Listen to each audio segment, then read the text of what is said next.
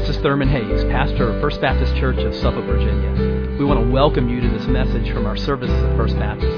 We're a congregation that is seeking to touch lives through the life-changing power of the gospel. I pray that you'll encounter Christ in His power and love even now as you listen.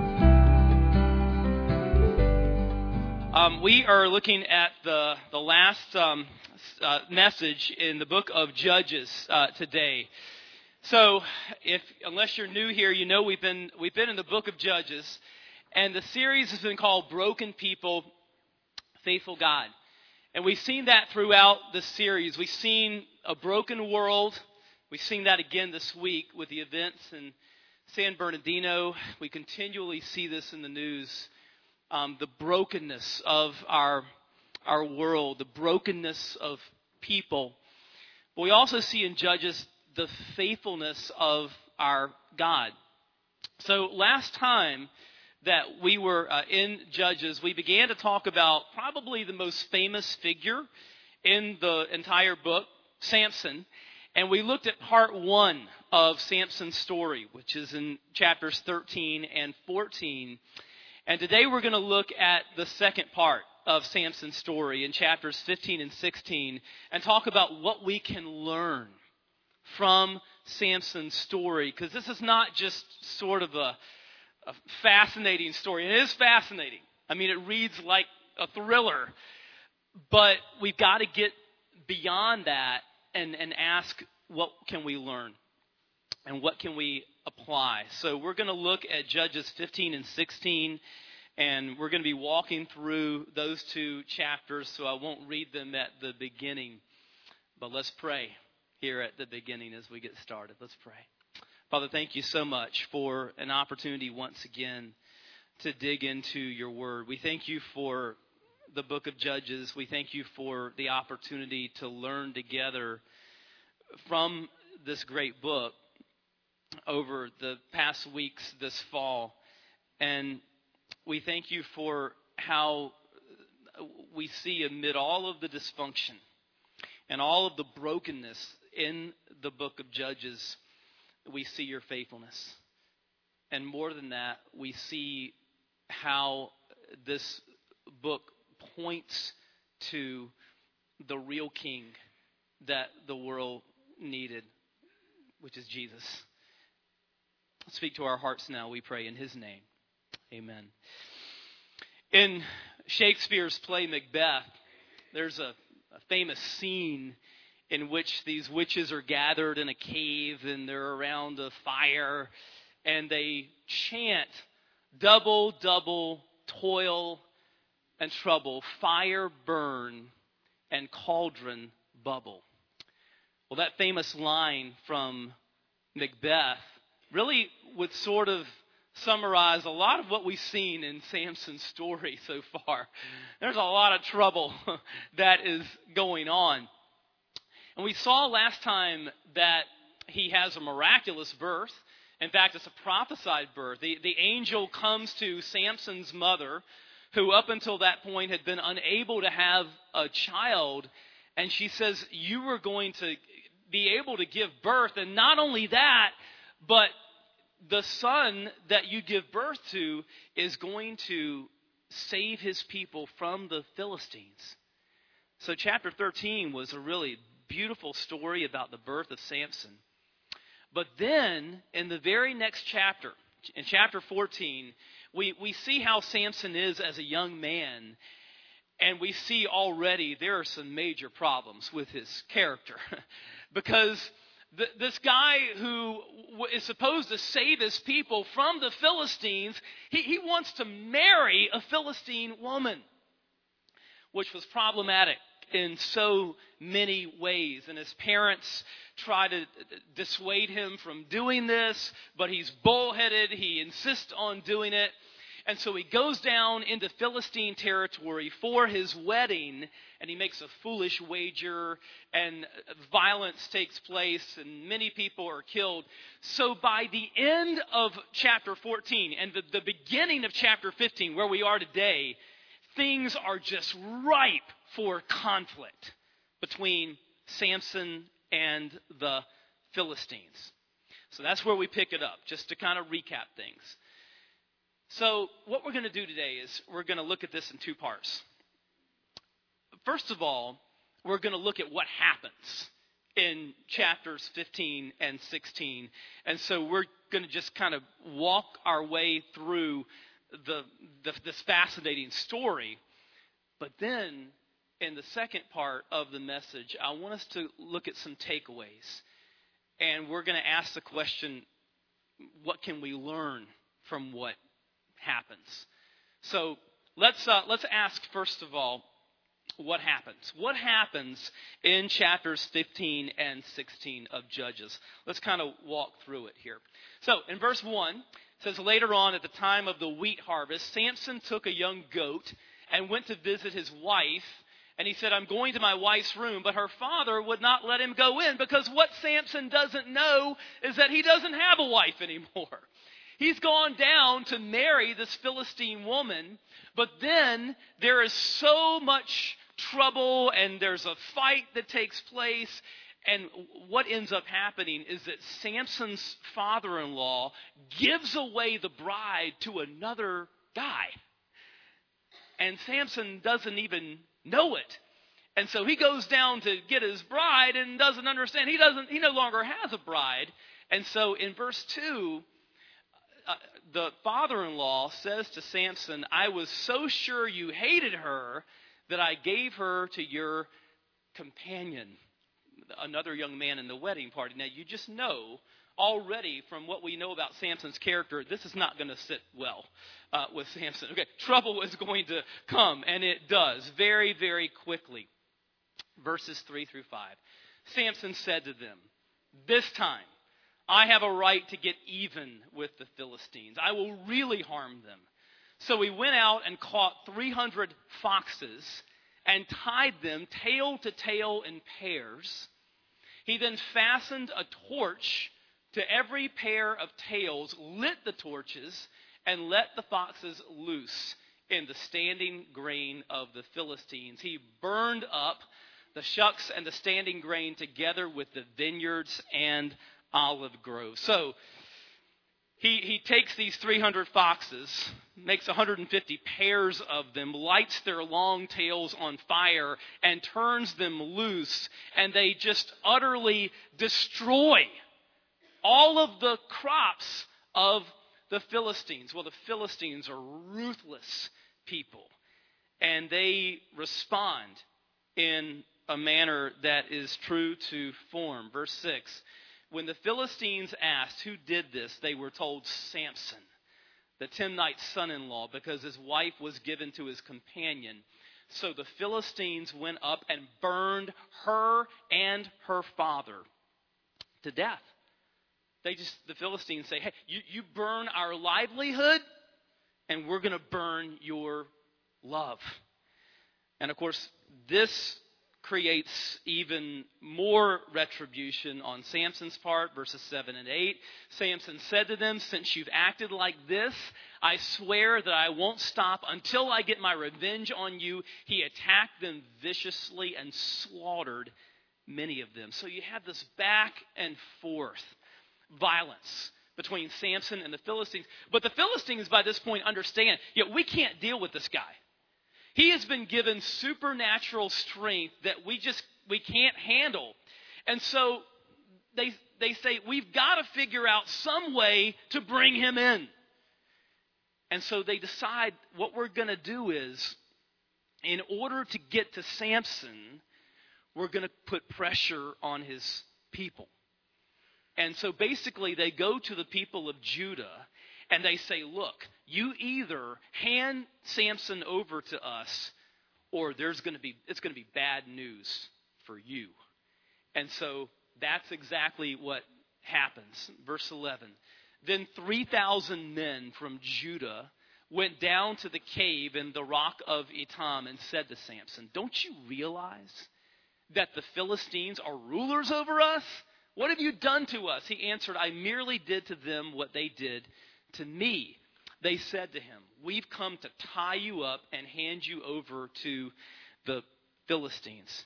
Now, Samson is going to allow them to do that. He's going to allow them to tie him up.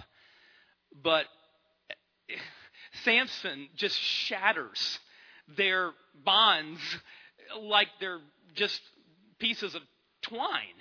He breaks free. And then what happens at the end of chapter 15 is that Samson proceeds to kill 1,000 Philistines with the jawbone of a donkey, which establishes him as the next judge in Judges. At the end of chapter 15, in verse 20, it says, Samson led Israel for 20 years in the days of the Philistines. Unfortunately, Samson could not lead himself. Samson's biggest enemy is Samson. He's supposed to be the leader, but the leader can't lead himself. And we see that very, very quickly at the beginning of chapter 16, the first verse of chapter 16. One day, Samson went to Gaza, which is Philistine territory, where he saw a prostitute. He went in to spend the night with her. Now, we've already seen that Samson has no self-control. He is lustful. He can't keep his eyes off women. He pursues all of these illicit, sinful relationships. And whenever he does, there's always trouble as a result. And it's no different in this situation, because what happens? Verse 2, the people of Gaza were told, Samson is here. So they surrounded the place and lay in wait for him all night at the city gate. They made no move during the night, saying, at dawn we'll kill him. So basically, Samson doesn't guard his heart, and as a result, his life is now unguarded. His life is in jeopardy. But once again, God, in his grace, in his mercy, is going to spare Samson's life and provide a way of escape. And so we see in verse 3, but Samson lay there only until the middle of the night. Then he got up and took hold of the doors of the city gate, together with the two posts, and tore them loose, bar and all. He lifted them to his shoulders and carried them to the top of the hill that faces Hebron. This is a mosaic that was actually just found in the summer of 2013 in Israel. It was found in the remains of a 5th century synagogue, and the mosaic is Samson carrying the gates of Gaza. You can see his hands lifted up above his shoulders here and carrying these gates. And so not only does God spare Samson's life, but God continues to give him this supernatural strength. And how does Samson respond to God's mercy and patience and grace? He responds by pursuing the most dangerous woman yet. Verse 4. Sometime later, he fell in love with a woman in the valley of Sorek, whose name was Delilah. And this is the one who is going to be his undoing. Verse 5. The rulers of the Philistines went to her and said, see if you can lure him into showing you the secret of his great strength and how we can overpower him so we may tie him up and subdue him. Each one of us will give you 1,100 shekels of silver. So from the very beginning, this relationship of Samson and Delilah is going to be one of basically her trying to scheme to get him to tell her the secret of his strength. And we see in verse 6, Delilah said to Samson, tell me the secret of your great strength and how you can be tied up and subdued. Now, if this wasn't a clue to Samson, okay, I mean, but he's blind. He is blind. He is blinded by his own lust. And ironically, he is going to end up literally blind by the end of this story. Now, what happens in the middle of Judges 16, and I won't read it all, but Samson and Delilah sort of get into this game of back and forth, and she'll beg and plead for him to tell her the secret of his strength, and he'll lie and tell her, oh, it's this and that. If you tie me up with this kind of cord, my strength will be gone. He's lying, but she continues to kind of break him down and plead with him. And so finally, she succeeds, and he breaks. And verse 17 says he told her everything. No razor has ever been used on my head, he said, because I have been a Nazirite dedicated to God from my mother's womb. If my head were shaved, my strength would leave me, and I would become as weak as any other man. And now the trap slams shut. Verses 18 and following. When Delilah saw that he had told her everything, she sent word to the rulers of the Philistines, come back once more. He has told me everything. So the rulers of the Philistines returned with the silver in their hands. After putting him to sleep on her lap, she called for someone to shave off the 7 braids of his hair, and so began to subdue him, and his strength left him. Then she called, Samson, the Philistines are upon you. He awoke from his sleep and thought, I'll go out as before and shake myself free. But he did not know that the Lord had left him. Could anything be sadder than the end of verse 20? He did not know that the Lord had left him. You see, God is slow to anger. He is gracious, patient, merciful, abounding in steadfast love. But, if we defy him long enough, if we harden our hearts and we persist in a course of disobedience, then eventually God says, okay, I'm going to let you taste what life is like without my blessing and without my protection. And really, it was his mercy, because he could have allowed Samson just to persist in hard-hearted disobedience and die that way. But God is going to humble him so that he can see clearly. It's ironic. He doesn't begin to see clearly until he's blind. But boy, is it a humbling that Samson receives. Verse 21. Then the Philistines seized him, gouged out his eyes, and took him down to Gaza. Binding him with bronze shackles, they set him to grinding grain in the prison. It's so ironic.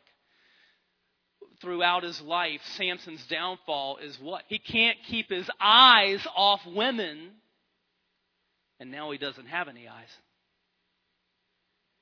Samson has been a slave to lust, and now he's just a slave, grinding grain in this prison. See, sin grinds. It grinds and it blinds. And Samson is reaping what he has sown.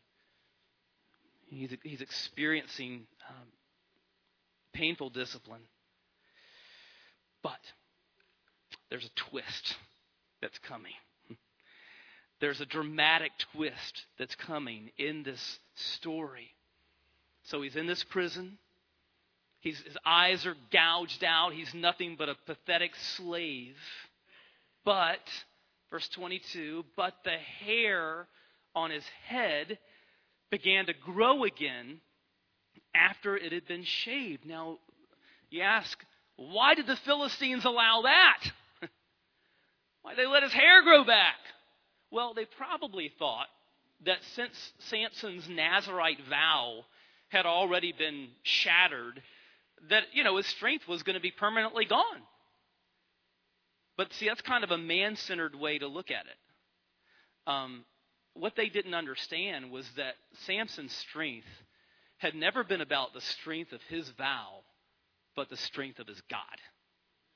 And they're about to find out all about that God, because the showdown is coming. Verses 23 and following. Now the rulers of the Philistines assembled to offer a great sacrifice to Dagon, their god, and to celebrate, saying, "Our God has delivered Samson, our enemy, into our hands." When the people saw him, they praised their God, saying, "Our God has delivered our enemy into our hands, the one who laid waste our land and multiplied our slain." While they were in high spirits, they shouted, "Bring out Samson to entertain us." So they called Samson out of the prison, and he performed for them. See, now the real showdown is coming, which is not about Samson and the Philistines.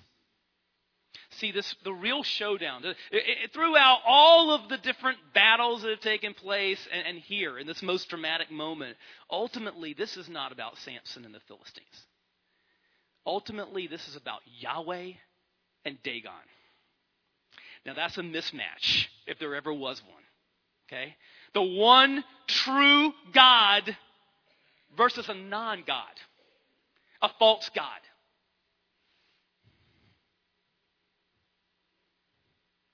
What's going to happen here? When they stood him among the pillars, Samson said to the servant who held his hand, "Put me where I can feel the pillars that support the temple so that I may lean against them." Now the temple was crowded with men and women. All the rulers of the Philistines were there, and on the roof were about 3,000 men and women watching Samson perform. Then Samson prayed to the Lord, "Sovereign Lord, remember me. Please, God, strengthen me just once more, and let me with one blow get revenge on the Philistines for my 2 eyes." Then Samson reached toward the 2 central pillars on which the temple stood, bracing himself against them, his right hand on the one and his left hand on the other. Samson said, "Let me die with the Philistines." Then he pushed with all his might, and down came the temple on the rulers and all the people in it. Thus he killed many more when he died than while he lived. Now that's a story, right? That is some story. But what can we learn from it? Okay, let's get some takeaways from this. Okay, what can we learn from what happens, from Samson's whole story? First of all, motive check. Motive check. Samson wins a lot of battles, most of them with a lousy motive. We can see that coming out in chapter 15 and verse 3. Samson says to them, "This time I have a right to get even." Again, in verse 7 of chapter 15. Samson says, "Since you've acted this way, I swear that I won't stop until I get my revenge." It wasn't about God's glory. It was about his personal revenge. But what does God's word tell us about taking personal vengeance? Paul says in Romans 12:19, "Do not take revenge, my dear friends, but leave room for God's wrath, for it is written, 'It is mine to avenge. I will repay,' says the Lord."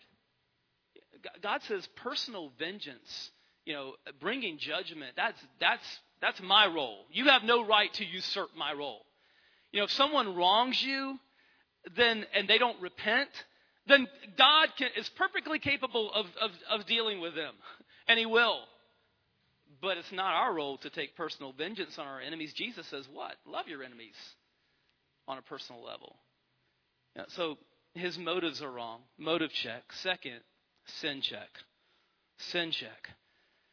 Samson's troubles, all of his troubles, spring from his own sin.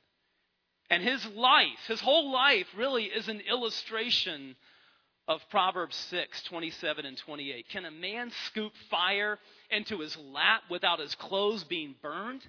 Can a man walk on hot coals without his feet being scorched.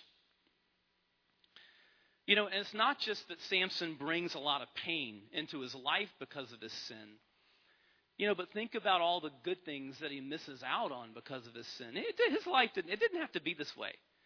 You know, Samson could have married a godly Israelite woman who loved God, who would have loved him. They could have had a family together. All of this strife, all this pain that he brings into his life because of his sin. You know, it's not just that sin, when we sin, we bring so many bad things into our life, but we miss out on so many good things. Sin check. Third, heart check. Time after time, we see that the Spirit rushes upon Samson and enables him to carry out these feats of supernatural strength. But even though he gets these moments where he's empowered by the Spirit, where's his heart? His heart's a wreck. His heart's a cesspool. And there's an application here as well, because we have seen too many times, haven't we? You know, where someone can have tremendous gifts of the Spirit without having the fruit of the Spirit. I mean, they may be a powerful preacher. You know, they may have a great gift of teaching. They might be a great leader, you know, charismatic leader. But in their heart, there's just all kinds of just, you know, their heart's a wreck. And eventually that manifests itself. And so, look, we need to ask, you know, when we're looking at church leadership, or we need to ask ourselves, not just, hey, does he or she have gifts of the Spirit? We need to ask about the fruit of the Spirit in their life, because, you know, you can have gifts and your heart be really messed up. You know, we need to ask about the fruit of the Spirit, which is what? Love, joy, peace, forbearance, kindness, goodness, faithfulness, gentleness, self-control. Are you growing in these areas? You know, what's happening in your heart today? You know, because you can be really successful at your job. You know, on the outside, everything people can seem to have it all together. And their heart just be really messed up. You know, are you growing in the fruit of the Spirit? Heart check. Fourth, humility check. Humility check. This is a deeper issue in Samson's life than lust is. And we see it from the time he was a young man. And he wants to pursue a Philistine wife. And his godly parents come to Samson and they say, look, you are messing up big time. His parents come to him in 14:3 and they say, isn't there an acceptable woman among your relatives or among all our people? Must you go to the uncircumcised Philistines to get a wife? But Samson said to his father, get her for me. She's the right one for me. She's right in my eyes. I mean, it was just arrogance. He's not teachable. He doesn't listen. And you also see that lack of humility after many of his victories. You know, after he kills the 1,000 Philistines with the jawbone of the donkey, he can't resist arrogantly taunting them. What does he say? 15:16. Samson said, with a donkey's jawbone, I've made donkeys of them. With a donkey's jawbone, I have killed 1,000 men. Again, you know, it's not about God's glory. It's about him. It's about his glory. There's a lack of humility there. In fact, many commentators believe that the reason that Samson is so unguarded with Delilah, you know, and falls asleep in her lap and, you know, just puts himself in this vulnerable position is that deep down, Samson thinks he's bulletproof. You know, deep down, at the deepest level, he doesn't think God is the source of his strength. He thinks the strength comes from him. And see, time after time, God is so patient with him. And he gives him chance after chance, doesn't he? He keeps sparing his life.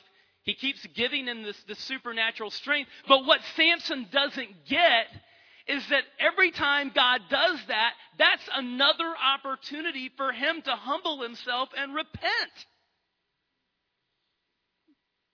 You know, Paul says in Romans 2:4, do you show contempt for the riches of his kindness, forbearance, and patience, not realizing that God's kindness is intended to lead you to repentance? Samson just doesn't seem to get that. He just persists in disobedience instead of taking the opportunity to repent. But he thinks, hey, things are going well.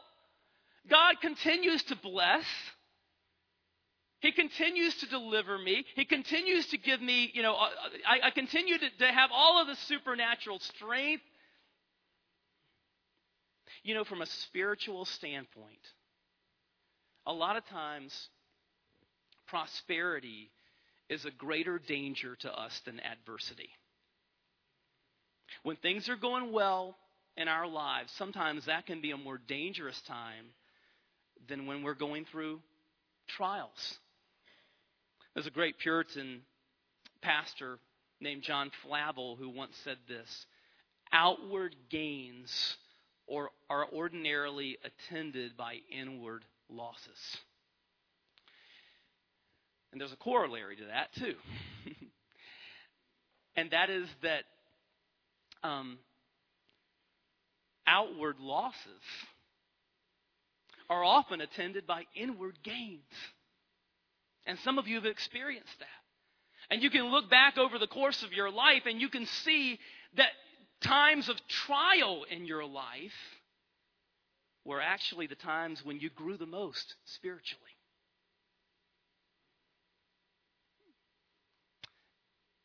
You found out that deep, dark valley in your life really became a valley of vision. Where you could see spiritual reality very clearly.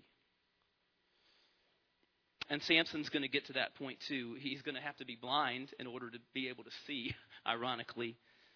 But that's going to happen in his life. And the Samson that we see here in 16:28, he's a different guy, isn't he? Okay, this is when he's in prison and he's been blinded. And he prays to the Lord, Sovereign Lord, remember me. Please, God, strengthen me just once more. This is a different guy. You can see it really in three phrases. First of all, he addresses God as Sovereign Lord. Here's this guy who has spent his life chasing after Philistine women who worshiped false gods, but now he understands who the true God is. Sovereign Lord. And then what does he pray? He says, God, remember me. In other words, Lord, you have every reason to forget me. You have every reason to ignore me after all that I've done. But Lord, in your mercy and your grace, would you remember me? And then strengthen me. Strengthen me. Yeah. Samson had lived under the illusion that his strength came from him, and now he knows that's not the case. He knows it's from God. He says, Lord, I don't deserve it, but for your glory, would you strengthen me once more? Now, see, this is why after all of Samson's transgressions, here at the end of his life, we see genuine faith in God. And that's why the writer of Hebrews, in chapter 11 of Hebrews, when he mentions all of these men and women of faith, he says this, and what more shall I say? I do not have time to tell about Gideon, Barak, Samson, and Jephthah, about David and Samuel and the prophets, who through faith conquered kingdoms, administered justice, gained what was promised, who shut the mouths of lions, quenched the fury of the flames, and escaped the edge of the sword, whose weakness was turned into strength. I think that last phrase is about Samson. Samson, in this time of weakness, is going to discover where true strength comes from. That it comes from God. And he's going to be humbled. 1 Peter 5 says, clothe yourselves with humility toward one another, because God opposes the proud but shows favor to the humble. Humility check. Fifth, theology check. Theology check. You know what? There are just some things about Judges and some things about Samson's story that you just cannot understand apart from sound theology. And the first thing is this, the sovereignty of God in all of this. You know, we talked about it last time, the hinge verse really that lurks behind everything that takes place in Samson's story was in chapter 14 and verse 4. This is after he's told his parents he's going to marry this Philistine woman, and of course they try to talk him out of that. He doesn't listen, but it says something else was going on. His parents did not know that this was from the Lord, who was seeking an occasion to confront the Philistines. For at that time, they were ruling over Israel. In other words, Samson is sinning by marrying this Philistine woman, and his parents know that, and his parents see what's going on the surface, which was bad, but what they couldn't see, and what Samson couldn't see, was that a sovereign God was working beneath the surface. And God was doing something good. God was bringing something good out of something that was really bad. And God was using all of this to bring about the confrontation with the Philistines that was going to be used to deliver Israel. Okay, and we talked about last time the fact that, you know, when you look at the cross of Christ, I mean, what do you see? Nothing but bad. I mean, people that were there that day at Calvary, I mean, they looked up. Here's an innocent man being murdered. To the naked eye, it's just all horribly bad. But something's going on that the naked eye can't see, right? There's something going on beneath the surface. Because beneath the surface, Jesus was bearing the weight of our sins, right?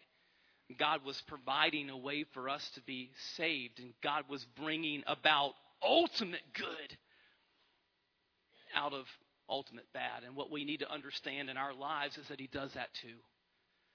When you go through trials, I mean, when things happen in your life that you just can't understand and you can't make sense of it. You know, Charles Spurgeon once said, when you can't trace His hand, trust His heart. You can't always trace the hand of God. Some things are mysterious. Trust the heart of God. He is working for His glory and for your good in all circumstances. Okay? That's the sovereignty of God. Second, we can't understand what's going on here without understanding that the whole Bible points to Jesus. Judges, in all of its dysfunction and all of its sin and all of its violence, okay, the book of Judges points so clearly to Jesus. Why? In those days, there was no king in Israel. Everyone did what was right in their own eyes. Judges points to the fact that they needed a king. And God was eventually going to provide them a king in David, but David couldn't save them either. David's life pointed to the son of David. The David who was the one who was going to be born in the city of David, Bethlehem. Christ the Lord. Christ the true king. You see, because you and I need a king. Doing life according to what's right in our own eyes is a recipe for disaster. We need a king to govern our lives. You know, Judges points to Jesus. The life of Samson points to Jesus. His miraculous birth points to Jesus. Right? We saw in chapter 13 that the angel of the Lord comes to Samson's mother, who's not even supposed to be able to have a child, and the angel says, you're going to have a son, and he's going to save his people from the Philistines. And that foreshadows what the angel is going to say to Mary one day. You're going to have a son, and he's going to save his people from their real problem, which is their sin. And we see the gospel in the death of Samson. Tim Keller points out that when you look at the death of Samson and Jesus, what do you see? Both are betrayed by someone close to them. Both are delivered over to the Gentiles. Both are bound and tortured. Both are mocked. And both are crushed. Samson is crushed by the temple of Dagon coming down on him. Jesus is crushed by what? He's crushed by the weight of our sin. Isaiah says of the Messiah, he was crushed for our iniquities. Jesus was crushed by the weight of our sin as he bore it for us. But then the two stories go very different, because chapter 31 ends this way. Chapter 16 ends this way. Verse 31. It says this of Samson: Then his brothers and his father's whole family went down to get him. They brought him back and buried him. And there the story of Samson ends. But with the burial of Jesus, the story really has only just begun. Let's pray. Father, we thank you for the gospel. Thank you for the good news. We pray for that good news to be extended to the nations. We pray for Christ to be praised and honored in every town and village and city by all peoples. And we pray that you would take what was given today and what will continue to be given through our Lottie Moon offering, and that you would use it to bring about your glory and praise. Father, we pray that would be happening from our own hearts. I pray for anyone here today who doesn't yet know Jesus as their King. Pray for anyone here today who's still trying to do life according to what is right in their own eyes. I pray that they would turn to Jesus in repentance and faith and trust in his work on the cross and his resurrection from the dead, and that they would come to know him as Savior and King, the one who transforms the heart, transforms life. Father, if there are areas in our own lives that we are withholding from your kingship, your lordship, we pray that you would give us the grace to just fully surrender that to you, that Jesus would reign as King on the throne of our lives. And that means that every area of our lives is submitted to his lordship. And we pray it in his name. Amen. If you're here today and God's speaking to you about a relationship with the Savior, we would love to talk with you and pray with you more about that. If he's working in your life to lead you to be a part of this church family, we would love to talk with you about that as well as we stand and sing together.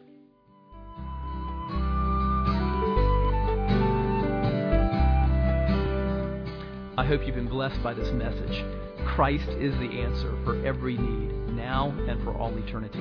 As someone once said, Jesus plus nothing equals everything, and everything minus Jesus equals nothing. Have you trusted in Jesus as your Savior?